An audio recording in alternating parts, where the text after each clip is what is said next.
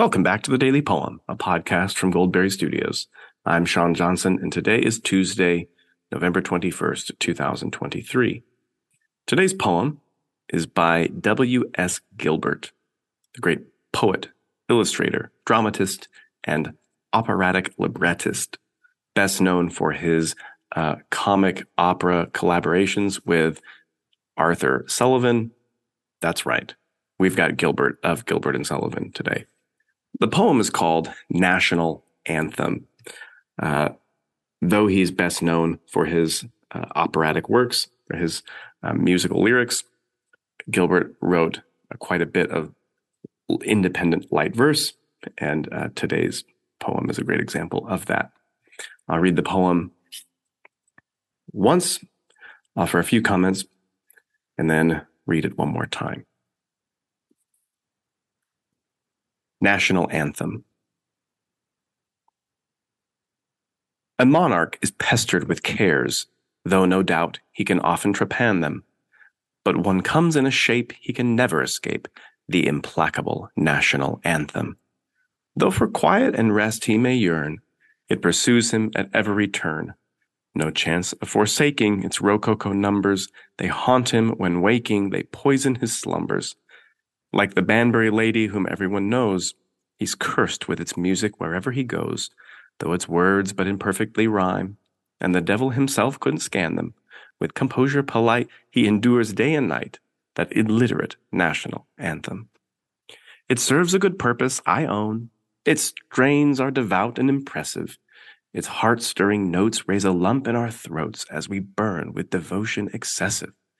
But the king, who's been bored by that song from his cradle each day, all day long, who's heard it loud shouted by throats operatic and loyally spouted by courtiers emphatic, by soldier, by sailor, by drum, and by fife, small blame if he thinks it the plague of his life, while his subjects sing loudly and long, their king, who would willingly ban them, sits worry disguising, anathematizing that bogey, the national anthem.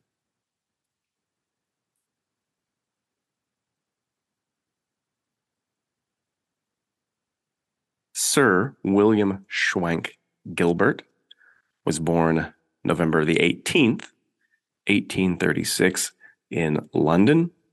As I said earlier, he's best known for his musical collaborations with Sir Arthur Sullivan, Mikado, Pirates of Penzance, and HMS Pinafore, to name just a few. Gilbert was the first British writer to be knighted solely on the strength of his literary output. That's a pretty common occurrence these days. Common enough. But Gilbert was the first to garner such an honor. And Gilbert even got to enjoy a rather noble death.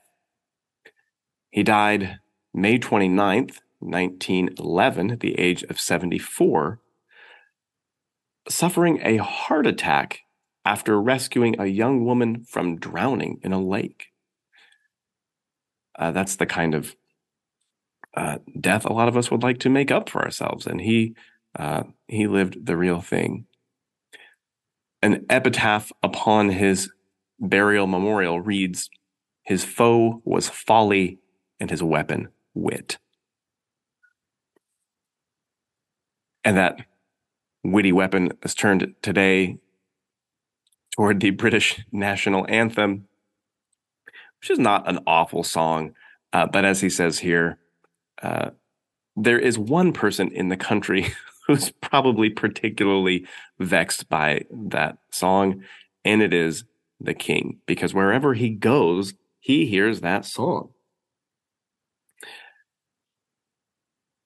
We obviously don't have a king in America, but I can imagine that perhaps the president is in a similar situation. And I may make some enemies here, but I have to say, this poem could be even more true about our national anthem, which doesn't rank very high, in my opinion, as far as national anthems go. Some of the lyrics are wonky. It's difficult musically.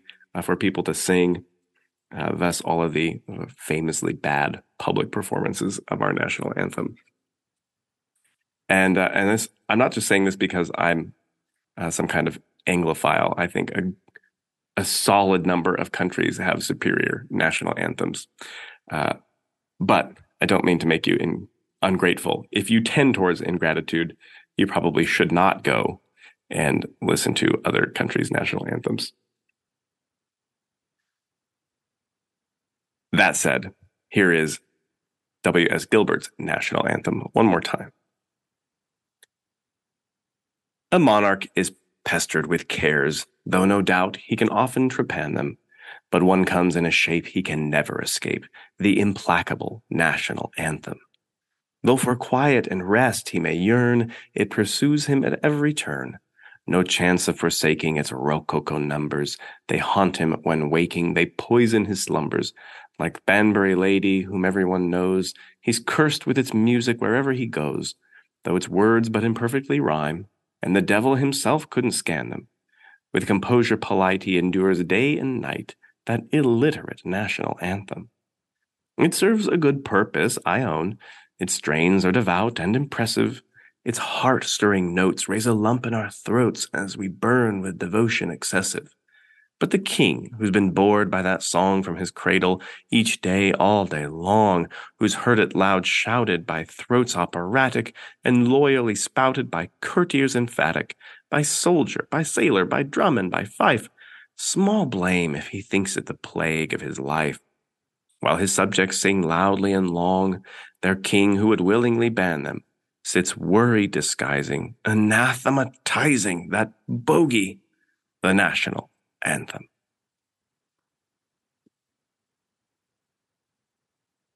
This has been the Daily Poem.